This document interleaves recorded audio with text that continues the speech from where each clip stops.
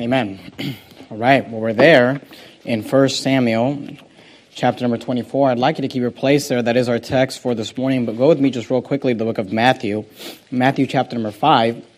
In the New Testament, Matthew chapter number 5, and we have been going through a sermon series entitled Bearing the Hatchet, and we've been learning about how to live at peace with ourselves and others around us, and we've been talking about how bearing the hatchet has to do with making peace, and it's a figurative expression, originated as an American Indian tradition. Hatchets were buried by the chiefs of tribes when they came to peace agreements, and if you're a first-time guest this morning, is your first time here, you might feel like you're kind of walking into the middle of a movie, but that's because we've been studying this for the last couple of weeks, and the first week in the series we talked about from whence come wars and fightings among you, and we talked about what causes us to cross that line, where we're not just asking a question, but we're asking a question meant to hurt. We're not just trying to help someone, but we're trying to hurt someone. We're not being productive, we're actually being destructive, and where that comes from, and how there's lust, that war in our members. And then last week we talked about recompensing to no man evil for evil, and how the Bible teaches that we should not treat people the way they've treated us, even though our flesh really wants to, but we should treat people the way that we would like to be treated, and we should treat people without recompensing to them what they have done to us. This morning, I want to preach a sermon entitled, Blessed Are the Peacemakers. And of course, that phrase is found in Matthew chapter 5. In Matthew 5, we have the famous Sermon on the Mount, and the Lord Jesus Christ is teaching this great Christian philosophy sermon that he's teaching about New Testament Christianity and what it means to be a follower of Christ. And of course, he begins this sermon with the great introduction on the Beatitudes, and he talks about the different things that will make somebody blessed, and he gives this very famous statement in verse 9. He says, "Blessed are the peacemakers." Blessed are the peacemakers, and he says, here's why. He says, "Blessed are the peacemakers, for they shall be called the children of God." And the idea is this, that being a peacemaker does not make you a child of God. Believing on the Lord Jesus Christ makes you a child of God. The Bible says, as many as received him, to them gave he power to become the sons of God. But if you want to live your life in such a way that people will look at you and say, there goes a child of God, there goes a follower of Jesus Christ, there goes a believer, that person really is who they say they are, Jesus said, you must live a life of peacemaking, or being a peacemaker. He said, "Blessed are the peacemakers, for they shall be called the children of God." Now, what I want to do this morning is I want to break down a very famous story from a very famous character in the Bible called David, and we'll see how David was blessed because David was a peacemaker. But before we do that, and before we get into that, let me just give you, just by way of introduction, some thoughts in regards to peace. Now, you're there in Matthew. We are going to come back to Matthew later in the sermon, but that should be easy to find. Go to the book of James chapter number 3. At the end of the Old Testament, at the end of the New Testament, you've got the book of Revelation, and then if you head backwards from Revelation, you've got Jude, 3rd, 2nd, and 1st John, 2nd and 1st Peter, James chapter number 3. James chapter number 3, and look at verse number 17. James chapter 3 and verse 17, the Bible says this, "But wisdom is from above." And I want you to notice that he begins to give us an order of importance. And whenever the Bible gives you a list or an order of sequence or an order of importance, you ought to pay attention to that. It's put in that order for a reason. And notice what he says. He says, "But the wisdom that is from above is," he says, "first pure, then peaceable." He says the wisdom that is from above is first pure, then peaceable, gentle, and easy to be entreated, full of mercy and good fruits, without partiality and without hypocrisy. And notice the context, verse 18, "And the fruit of righteousness is sown in peace of them that make peace." He says, look, the fruit of righteousness is sown in peace that make peace. So in verse 18, he's talking about the fact that blessed are the peacemakers, that it is good to be those who are trying to sow peace and who are trying to make peace. But before verse 18, he tells us that the wisdom that is from above, the truths that come from the Word of God, the truth that comes from God, he says it's first pure, it's first right, it's first holy, then peaceable. And here's what I want you to understand. Today we're going to talk about peace and being peacemakers and how to live at peace with ourselves and others. But please understand that the Bible does not teach the concept of peace at all costs. And today you've got people who will say, well, we must have peace at all costs. And, peace is the primary objective. And we need to get along with everybody. And we need to put aside all differences. And all Christians need to just get together and hold hands and sing Kumbaya and just put aside all differences because we must have peace at all costs. The Bible does not teach that. In fact, the Bible says that wisdom that is from above, truth that is from above, the truth that comes from God, he says it's first pure, then peaceable. Now, we can have peace. Look, we can have doctrinal peace, but first we must have doctrinal purity. So please understand that the Bible does not teach this concept, peace at all costs. It does not teach that we should just put aside all truth, put aside all doctrine, put aside all difference, and have peace no matter what. No, we must first have pure doctrine, Amen. Pure truth. We must have pure wisdom that is from above. But look, then he says, then it's peaceable. Then we can have peace together. And here's the point. The Bible does not teach the concept of peace at all costs, but the Bible does teach that sometimes peace is not possible. Now, you don't have to turn here. I'll just read this for you. In fact, I'd like you to go to Jude. You're there in James. Just going to flip over a few pages past 1st, 2nd Peter, 1st, 2nd, 3rd John to the book of Jude right before Revelation. You go to Jude, and in Psalm 120 and verse 7, here's what David said. Psalm 120 and verse 7, you don't have to turn there. David said, I am for peace, but when I speak, they are for war. He says, I am for peace, but when I speak, when I teach, when I give my opinion, when I say, here's what the Bible says, and here's what we should do. He says, I'm for peace, but when I speak, they are for war. And the idea that David is saying here is he's saying that there are some things that we do not compromise. There are some things that, look, you say, Pastor Mendes, are you for peace? Absolutely. Well, it seems like you've got a lot of enemies. Well, here's the thing. I'm for peace, but when I speak, they're for war. You say, well, why don't you just compromise on your beliefs? Why don't you just compromise on the Word of God? Because you know what? The wisdom that is from above is first pure, then peaceable. And you say, well, do you want peace? Absolutely. But not peace at all costs. And there is time, and there are times when the Bible says that we must take up arms and fight for the truth. So please understand this. We're learning about peace this morning, but we're not teaching peace at all costs. Are you there in Jude 1? Look at verse 3. Beloved, this is what Jude said.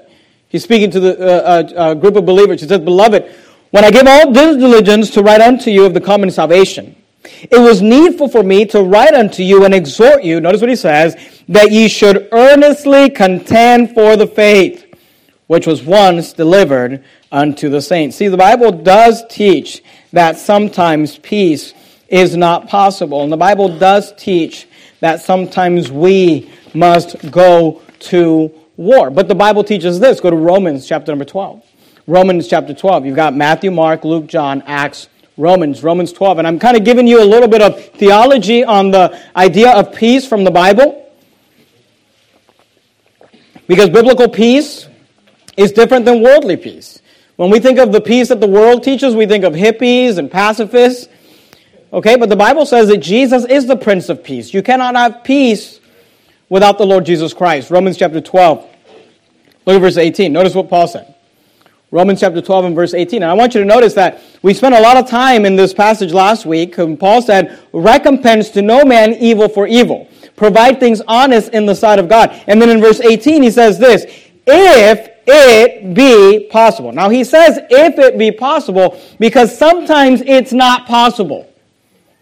So please understand this. This sermon is not meant to beat you up. You say, man, I'm not having a lot of peace with my family. I'm not having a lot of peace. I understand because sometimes you may say, hey, I'm for peace, but when I speak, they are for war. Sometimes, they want us to have peace, but they want us to have peace and accept all their filth. They want us to have peace and accept all their sin. They want us to have peace and accept all their perversion, and we're not going to do that because we're going to first have purity, and then we're going to have peace. Right. But he says, if it be possible, as much as lieth in you, live peaceably with all men. So the Bible does not teach the concept of peace at all costs. The Bible does teach the concept that sometimes peace is not possible, but the Bible does teach this concept as well, that you and I, as followers of the Lord Jesus Christ, should strive for peace. When at all possible, we should ensue peace. You say, why? Because Jesus said, blessed are the peacemakers, for they shall be called the children of God. Now, with all that said, and with that context, let's get into our story, 1 Samuel chapter 24. 1 Samuel 24, if you can make your way back there. 1 Samuel 24. Today we're going to learn from David, who is blessed for being a peacemaker. And I'll have to give you a little bit of the context into the story. David, if you remember, is being hunted down. If you're familiar with the stories of David in the Old Testament, he's being unjustly hunted as an outlaw by Saul for no other reason than simply Saul's envy of David. 1 Samuel 24, look at verse 1. And it came to pass when Saul was returned from following the Philistines, that it was told him, saying, behold, David is in the wilderness of En-gedi. Then Saul took 3,000 chosen men. And I don't know about you, but to me that seems a little bit of an overkill. 3,000 chosen men out of all Israel, and went to seek David and his men upon the rocks of the wild goats. Because again, David is being hunted down. David has been forced to flee from his family. The Bible tells us that all that were in distress and all that were in debt and all that were discontented went out to follow him. And now he's got this ragtag group of soldiers that are kind of just made him the captain. And they're out living in the wilderness. They're out living in the mountains. They're out living away from their families, away from society. They're being hunted by Saul. David is running. Notice verse 3. And he came to the sheepcotes by the way. So I want you to get the context. You've got Saul with the strength of the army, 3,000 chosen men, on his way en route to find David, because he's been told that David is hiding in En-gedi, that David is hiding in the rocks with the wild goats in En-gedi. Notice verse 3. And he came to the sheepcotes by the way, where was a cave. And Saul went in to cover his feet. Now that phrase, cover his feet, is a euphemism in the Word of God, which means he went to use the bathroom, all right? And he went to use the restroom, and he goes into this cave. Now here's the thing. If you're a soldier, and you're one of these 3,000 soldiers, and you're marching down the road, and you've got to use the bathroom, no one stops for you. You just go. You just go find somewhere and you go, right? But when you're Saul, when you're the king, everything comes to a halt. The king needs to use the restroom. And they stop this great parade of these 3,000 chosen men. And Saul went in to cover his feet. And David and his men remained in the sides of the cave. And I want you to understand the story. The story is this. And think about this. What are the odds? David is hiding in the mountains with the wild goats. And he sees this huge entourage, he gets word or whatever it might be, that Saul is coming, and David tells his men, you know what we're going to do? We're just going to find a random cave. We're just going to find a random cave. We're just going to get down deep into that cave. We're just going to be real quiet, and we're just going to let them pass right on. And as soon as they pass on besides us, away from us, we'll come out of the cave, and we'll just go the other way, and that way there'll be no fighting, there'll be no bloodshed, there'll be no problem. Everybody thinks this is a great idea. They go down into the cave. They hide themselves. They hear this military parade coming, and all of a sudden they hear it come to a halt in front of their cave. And here walks in Saul to use the restroom. Notice verse 4. And the men of David said unto him, behold, the day of which the Lord said unto thee. Some of you should read the Bible from time to time. It's interesting. Behold, I will deliver thine enemy into thine hand, that thou mayest do to him. Don't miss this. That thou mayest do to him as it shall seem good unto thee. Then David arose and cut off the skirt of Saul's robe privately. And here's what happens. Here's what happens. You've got a man who's being unjustly hunted by a man who envies him. You've got David, who's done nothing but be loyal to Saul. You have David that's had done nothing but been a blessing to Saul. You have David that's done nothing but try to help Saul, try to promote Saul, try to be on Saul's side and try to be on Saul's corner, try to fight the battles for Saul and try to help Saul succeed. And because David was just too good at what he did, Saul became envious. David has to run from his family, run from his home, hide in the caves, live as an outlaw, and now here is Saul in this cave. Here is Saul, and nobody knows it, that David and his soldiers are in this cave, and the men who love David, who are also living as outlaws, who are also living in fear of Saul, who also became enemies of the state with Saul, they say to David, "Behold, the day of which the Lord said unto thee, Behold, I will deliver thine enemy into thine hand." And David has an opportunity here, and David has to make a decision whether he will be someone who takes up arms against his enemy, or whether he will be someone who chooses to make peace. Because here's the truth. David is a very well-known man. He's the one that killed Goliath. And it would have been very easy, excuse my language, but it would have been very easy for him to walk up behind a squatting Saul and to slice his throat and to cut off his head. With the entire army of Israel sitting out in that cave, if David would have walked out of that cave with the head of Saul hanging by his hand, no one would have doubted David. He would have immediately become the king of Israel. But he would not have done it by a peaceful means. And what we learn from David in this story is there's a few principles when it comes to peacemaking. I'd like to just show them to you quickly. If you're taking notes, I'd encourage you to write this down on the back of your sermon, your course of the week. There's a place for you to write down notes. Here's principle number 1 for being a peacemaker. Because I hope that you, and I hope that I would like to be peacemakers. Because blessed are the peacemakers, for they shall be called the children of God. And here's principles for becoming a peacemaker. Number 1, we live at peace by not taking vengeance. We live at peace by not taking revenge. Notice verse 4 again. And the men of David said unto him, Behold, the day which the Lord said unto thee, Behold, I will deliver thine enemy into thine hand, that thou mayest do to him as it shall seem good unto thee. And that, I believe, that phrase is probably the phrase that kind of got David thinking, because he knows that we don't live our lives doing to others as they have done unto us.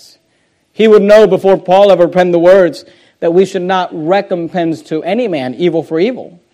Then David arose and cut off the skirt of Saul's robe privately. David decided, I'm not going to kill Saul.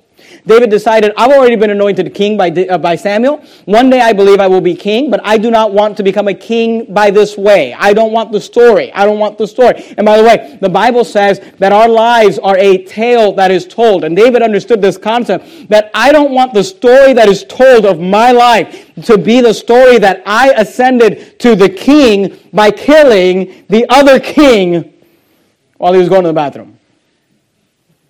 I don't want that to be the story of my life. I don't want that to be the narrative that David became king because he had an opportunity to seek revenge and he took it. And David decided, I'm not going to kill him, but I will cut off the skirt. He said, I'll cut off a piece of his garment just to be able to show and prove how close I came to and could have killed him. Notice verse 6. And he said unto his men, The Lord forbid that I should do this thing unto my master, the Lord's anointed. And here's the thing, you say, but Saul deserves it. And he did. But David deserved the justice that was coming his way. And he did. But David understood this, that to be a peacemaker, we must live at peace by not taking vengeance. And he said, The Lord forbid that I should do this thing unto my master, the Lord's anointed, to stretch forth mine hand against him, seeing he is the anointed of the Lord. So David stayed.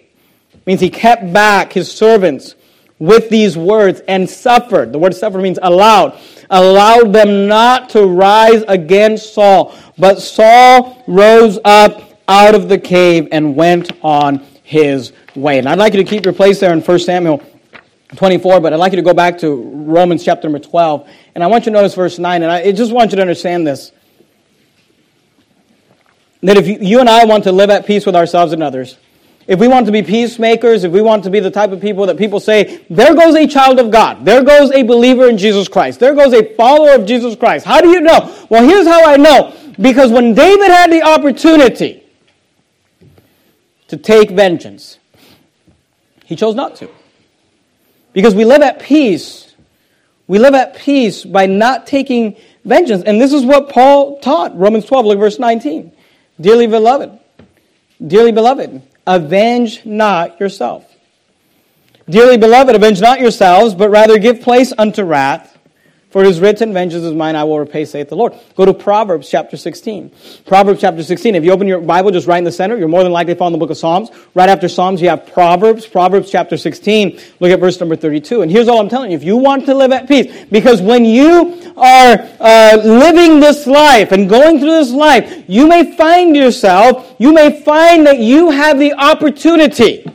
You may find yourself in a dark cave with the opportunity to take vengeance. And you might say, well, the Lord brought this opportunity to me. Be careful how we we often will sell ourselves on decisions. Isn't it true? Well, the Lord gave us opportunity. It's a dark cave. No one will know. How do we live at peace with ourselves and others? We live at peace by choosing not to take vengeance. Proverbs 16, look at verse 32. Proverbs 16:32, the Bible says this, he that is slow to anger, David, is better than the mighty, Saul. And he that ruleth his spirit, than he that taketh the city. Here's what it comes down to. The Bible says that when you can control your own emotions, when you can rule your own spirit, when you can force yourself to be slow to anger, he says, you're better than Saul, David. And you're better than. And for some of you, it might be you're better than your mom. You're better than your dad because they hurt you, because they lied to you, because maybe they abused you. You're better than your husband who's been mean to you or wrong to you. You're better than your wife who's mistreated you. Whatever the situation is, you say, well, I have an opportunity to seek revenge. I have an opportunity to have vengeance. And here's all I'm telling you. The Bible says that he that is slow to anger is better than the mighty. And he that ruleth his spirit than he that taketh a city. Go to Proverbs chapter 20. Proverbs chapter 20. Look at verse 3. Proverbs 20 and verse 3. Proverbs chapter 20 and verse 3, the Bible says this. It is an honor. It is an honor for a man to cease from strife. It's an honor. It's an honor for a man to cease from strife. Don't miss this. But every fool will be meddling. Any fool can meddle in any fight. But it is the honor of a man to cease from strife. And please understand this. I'm not telling you that there's not a time to fight. If it be possible, then we should live at peace. Sometimes it's not possible. Sometimes you have to fight. And for me as a pastor in my position, that's what I get paid to do. I get paid to be vigilant, to be watching. I get paid to be watching for wolves coming into this congregation who are trying to hurt and hinder and destroy and kill and steal. And my job is to fight those wolves off. So I'm not telling you that it's never right to fight and it's never right to confront someone. But here's what I have to realize is that when I do stand up to fight, I better have the right spirit about it. And I better be doing it because it's what God has called me to do and because it's the right thing to do and it's not just me taking vengeance. And I realize that whenever you fight anyone, you always get accused of, oh, you're just a bully and you're just on a power trip and you're just picking on. And you know what? Whatever people say, look, you're going to have to live your life realizing that people are always going to criticize you, no matter whatever decisions you make. But we should strive to live like the Apostle Paul and to say that I have a good conscience towards God and men. So I'm not telling you to never fight. Because we must earnestly contend for the faith. And if it be possible, then we should live at peace. But sometimes I am for peace, but when I speak, they are for war. But when it's possible, we should live by this principle, that we should make peace by not taking vengeance. Let me give you the second principle this morning. Go back to 1 Samuel 24. Keep your place there in Proverbs if you're able to, and keep your place in Romans. We're going to come back between those three places in the sermon. But let me give you the second idea in regards to principles of peacemaking, or principles of being a peacemaker. I said, number one, we live at peace by not taking vengeance. Notice what David does in verse 8. 1 Samuel 24 and verse 8. David also arose afterward and went out of the cave and cried after Saul, saying, my lord the king. Notice how he's respectable. And when Saul looked behind him, David stooped with his face to the earth and bowed himself. And David said to Saul, wherefore hearest thou men's words, saying, behold, David seeketh thy hurt? Be careful about taking action against someone based on what you heard they might be doing. David said, look, has David been seeking the hurt of Saul? No. Has David done anything but love Saul, been loyal to Saul, been helpful to Saul? Yet there have been people who have been coming around Saul and been saying things about David that are not true. And David says to Saul, wherefore hearest thou men's words? He said, why are you paying attention to people who are lying about me? And here's what I'm telling you. A mature person would be careful about waging emotional war based on hearsay. You may want to get your facts straight. Say, Pastor Matt, don't you fight battles all the time? Aren't you always confronting people, and fighting the wolves and fighting issues? I tell people this all the time, and please understand this. I will fight, and I don't have a problem with fighting. I'd rather live at peace, but if I have to fight, I'll fight. But let me tell you something. I don't start a fight unless I know I've got the evidence and I've got I don't start a fight unless I know I'm going to win it. I know what Matthew 18 says, and I know how it ends. It ends before the church. It ends putting all of the evidence out there. And I don't start a fight unless I know that I can win the fight. And here's all I'm telling you. Be careful about starting fights based on hearsay, based on, well, they said this, and hey, you know what, Saul, grow up. Wherefore hearest thou men's words? You've destroyed the life of David. Based on hearsay? Saying, behold, David seeketh thy hurt? Behold, this day. Notice David is saying, this is what you've heard of me, Saul. You've heard that I seek your hurt. But behold, this day thine eyes have seen how that the Lord had delivered thee today into mine hand in the cave. And some bade me.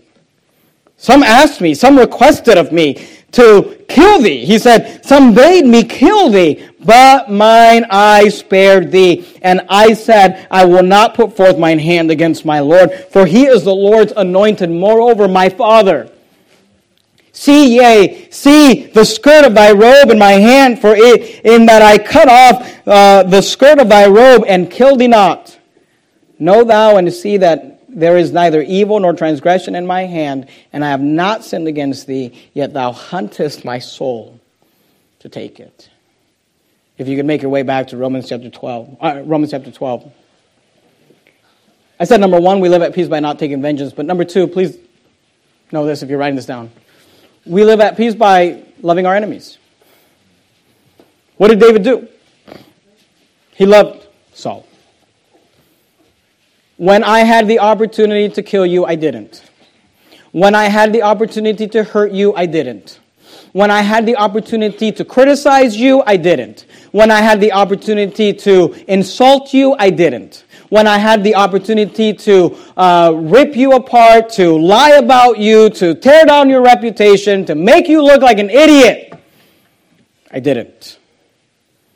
Romans chapter 12, verse 20, the Bible says this, therefore, if thine enemy hunger, feed him. If he thirst, give him drink. For in so doing thou shalt heap coals of fire on his head. And I'll go ahead and give them the disclaimer because some of you are going to require it of me, so let me just go ahead and give it. I think it's ridiculous that I have to give this disclaimer for every sermon. All right. Obviously, we're not talking about reprobates. All right. Obviously, we're not talking about those who hate the Lord. Do not I hate them, O Lord, that hate thee. We understand the Bible says that. I don't see the point of having to make that disclaimer every sermon. Pay your debt unless it's to a reprobate. Or, forgive unless it's to a reprobate. Or love unless... Look, we get that. Those who hate the Lord, we fight them to the end. Got it. I think I've proven that with my life. I don't know. Google my name. But we live at peace. We live at peace by loving not the enemies of the Lord, but our enemies. Other people who may not necessarily be against God and may not necessarily hate God and may not necessarily hate the Lord, but they just hate us. They just have an issue with us. They just have a problem with us. And when we are dealing with that enemy, the Bible says, if thine enemy hunger, feed him. If he thirst, give him drink. Now we're going to come right back to that, but go to Matthew chapter 5. This is what Jesus taught. Matthew chapter 5. What you'll find in the New Testament is that Paul basically just took the teachings of Jesus and expounded upon them. And you'll find that there's always this correlation between what Jesus taught and what Paul teaches. What Jesus taught and what Paul teaches, because it's all the Word of God. Matthew chapter 5 and verse 44, Jesus said this in the Great Sermon on the Mount. The Great Sermon on the Mount that began with the introduction of the Beatitudes and where he said, blessed are the peacemakers, for they shall be called the children of God. In Matthew 5:44, he says this, but I say unto you, love your enemies. And that goes against everything that our flesh and our society tells us to do. Love your enemies. Bless them that curse you. But they cursed me, so you bless them. Do good to them that hate you. But they hate me, so you do good to them. And pray for them, which despitefully use you. But they've used me. And they've abused me. And they've been despiteful in it. And Jesus says, you pray for them, which despitefully use you and persecute you. He says, you love your enemies. When they curse, you bless. When they hate, you do good. The Bible tells us that Jesus, when he reviled not again. The Bible tells you, say, why? Because peacemakers live at peace by loving their enemies. And the key is this, if you go back to Romans 12, the key is this. You say, but what is the gain in that? What will we gain in that? Romans 12, verse 20. Therefore, if thine enemy hunger, feed him. If he thirst, give him drink. For in so doing, thou shalt heap coals of fire on his head. I love that phrase. When you give your enemies thirsty and you give them to drink, your enemies hungry and you give them food, when you love your enemy, when they curse you and you bless them, when they persecute you, you pray for them, you know what you're doing? You're heaping coals of fire on their head. What does that mean? What does that mean? Go back to 1 Samuel 24. Here's what that phrase means, and there's a lot of debate as to what it means. And if your definition is different than mine, I don't care, so don't tell me. Heap coals of fire on the head means to make a special effort or to induce a feeling of guilt or remorse. It's basically just it means to make them look stupid. To make them feel guilty. Because here's the truth. We're reading the story, and who's the hero? David. Who looks like an idiot? Saul. Saul's hunting David. Saul's hurting David. Saul is persecuting David. And David has an opportunity to take vengeance, and he doesn't. And we are reading that story thousands of years later and saying, David's the man. But if David would have killed Saul, it would have been a different story. You know what we would have said? We would have said, two angry men went at it. Two vengeful men went at it. Two bitter men went at it. Remember the story last week about the McCoys and what's the name of the other group? I can't remember. The Hatfields. Brother Nate's related to them, I think. That's why he's so angry all the time. No, I'm just kidding. Brother Nate was telling me he's related. He's related to the Hatfields, I think, is what he said. It's like, and we look at both sides and we say they're both wrong. They're both bad. Neither one's mature. Neither one's spiritual. But when we love our enemies, we heap coals of fire upon their heads. We make them look stupid. And we make them look guilty, and we make them feel guilty. And notice this is what happens. Look at verse 16. And it came to pass, when David had made an end of speaking these words unto Saul, that Saul said, notice how Saul responds. Is this thy voice, my son David? He's there to kill David.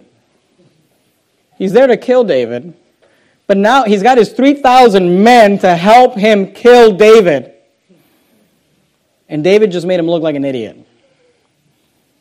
Is this thy voice, my son David? And Saul lifted up his voice and wept. Notice the guilt. And he said to David, because Saul immediately understood what would come as a result of this story.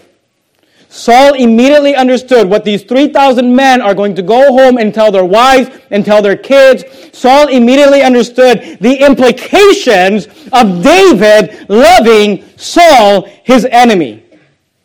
He said, thou art more righteous than I, for thou hast rewarded me good, whereas I have rewarded thee evil.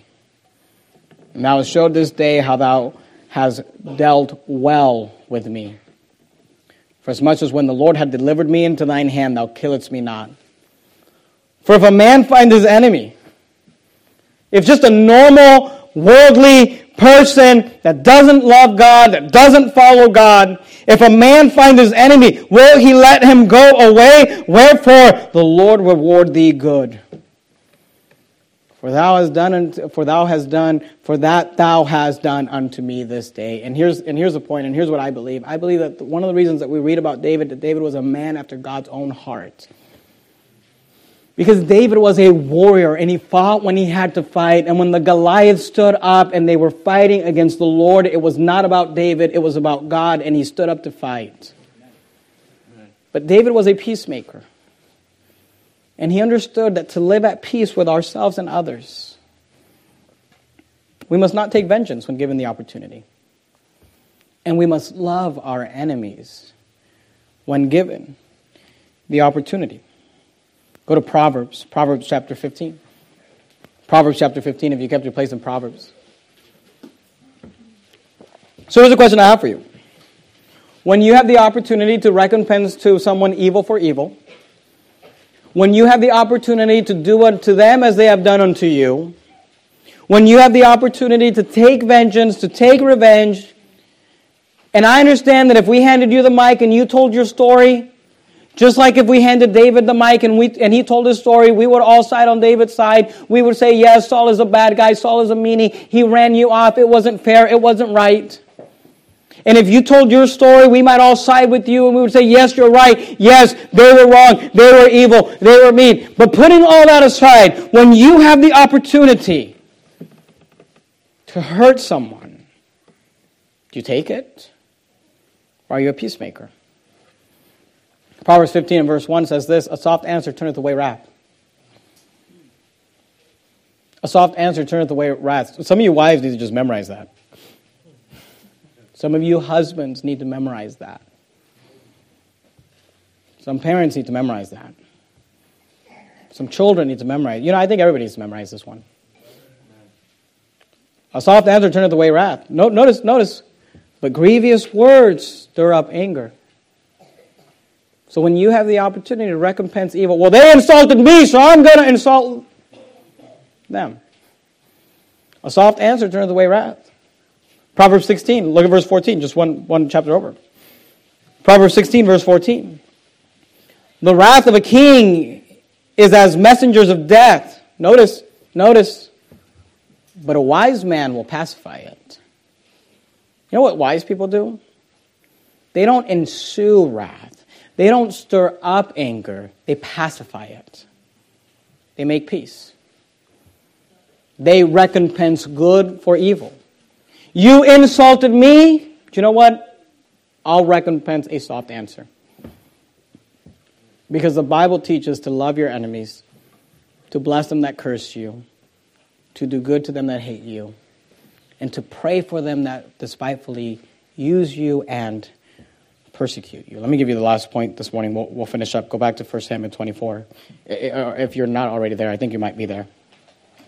Look at verse 12. I'm giving you three principles for living at peace with ourselves and others. Three principles for being a peacemaker. Principle number one was this: live at peace. We live at peace by not taking vengeance when given the opportunity. Principle number two was this: we live at peace by loving our enemies when given the opportunity. Point number three is this: we live at peace by letting God judge them and giving God the opportunity. Notice 1 Samuel 24, look verse 12. Notice what David says to Saul. He says, "The Lord judge between me and thee." Man, I tell you, that's a good place to be. That's a real good place to be.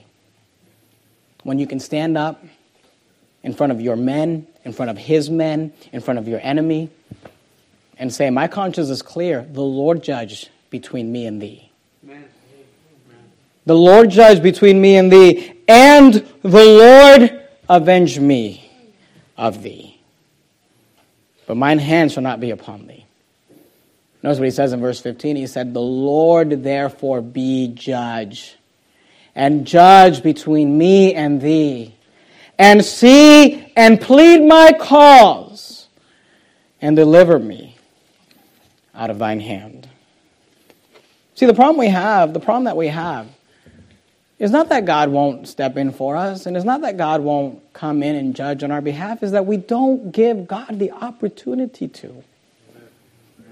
Is that we take it into our own hands. And we make sure it's just, and we make sure it's right, and we make sure it's done. Romans chapter 12 and verse 19. The Bible says, "Dearly beloved, avenge not yourselves, brother, give place unto wrath." "Pastor, I don't know that I can do that." Here's how you do it. By believing this: "For it is written, vengeance is mine, I will repay, saith the Lord." So how do you live with that? How do you live with that? Here's how you live with that. Here's how you live with it. You have confidence that God will make it right. You have confidence that at the end, and in the end, God will make it right. In His time, in His way, at His discretion, when He sees fit. "Vengeance is mine, I will repay, saith the Lord." And you know what helped David? Because here's the thing. At the end of the story, David turns around and goes right back to a cave. And Saul goes right back to his palace. And nothing really changed immediately. But David was able to say, "The Lord judge between me and thee this day." Go to Joel chapter 3. I'd like to show you just one verse real quickly. I know Joel seems a little random. In the Old Testament, you have the minor prophets. And towards the end, you have Daniel and Hosea and Joel. Joel chapter 3. It's interesting. I was just reading my Bible this morning. My wife and I, every morning, we just spend time at our table, the dinner table there, and she makes coffee, and we just spend time in the Bible before the kids get up and before we start getting ready for the day and all that. And I just happened to be in Joel this morning, reading through the minor prophets, and I read this verse, and I thought, man, this is an interesting verse, because I'll be honest with you, and I'll just tell you the truth. And I'll say this for some of you, because we've got men here that want to go into ministry, and I appreciate that. I've got a leadership class with all sorts of guys that want to go into the ministry. And I will tell you this, that sometimes it's difficult to do this job of pastoring, because I get paid to fight. I get paid to protect. And I have to make sure, and sometimes I have to check myself and I have to check my heart. And my wife helps me with this. And sometimes I write things and I'm like, "Honey, look at this.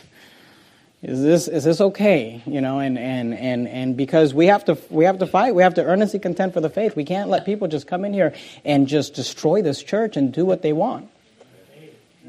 But we also have to be loving and caring and live at peace. And I'll tell you, it is difficult sometimes. It is difficult. And I counsel people and I help with people, and I haven't figured it all out, but I figured this out, and we're going to talk about it next week.